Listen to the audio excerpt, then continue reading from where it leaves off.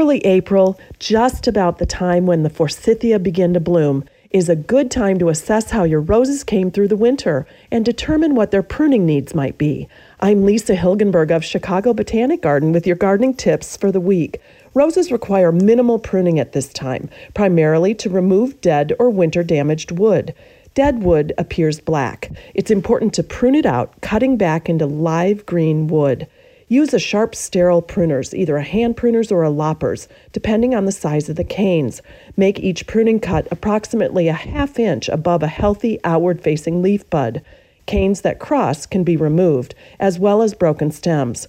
The goal is a well-balanced rose with canes growing away from the center of the plant to promote good air circulation. For more tips, click on the podcast tab at WBBMNewsRadio.com. I'm Lisa Hilgenberg for News Radio 105.9 WBBM.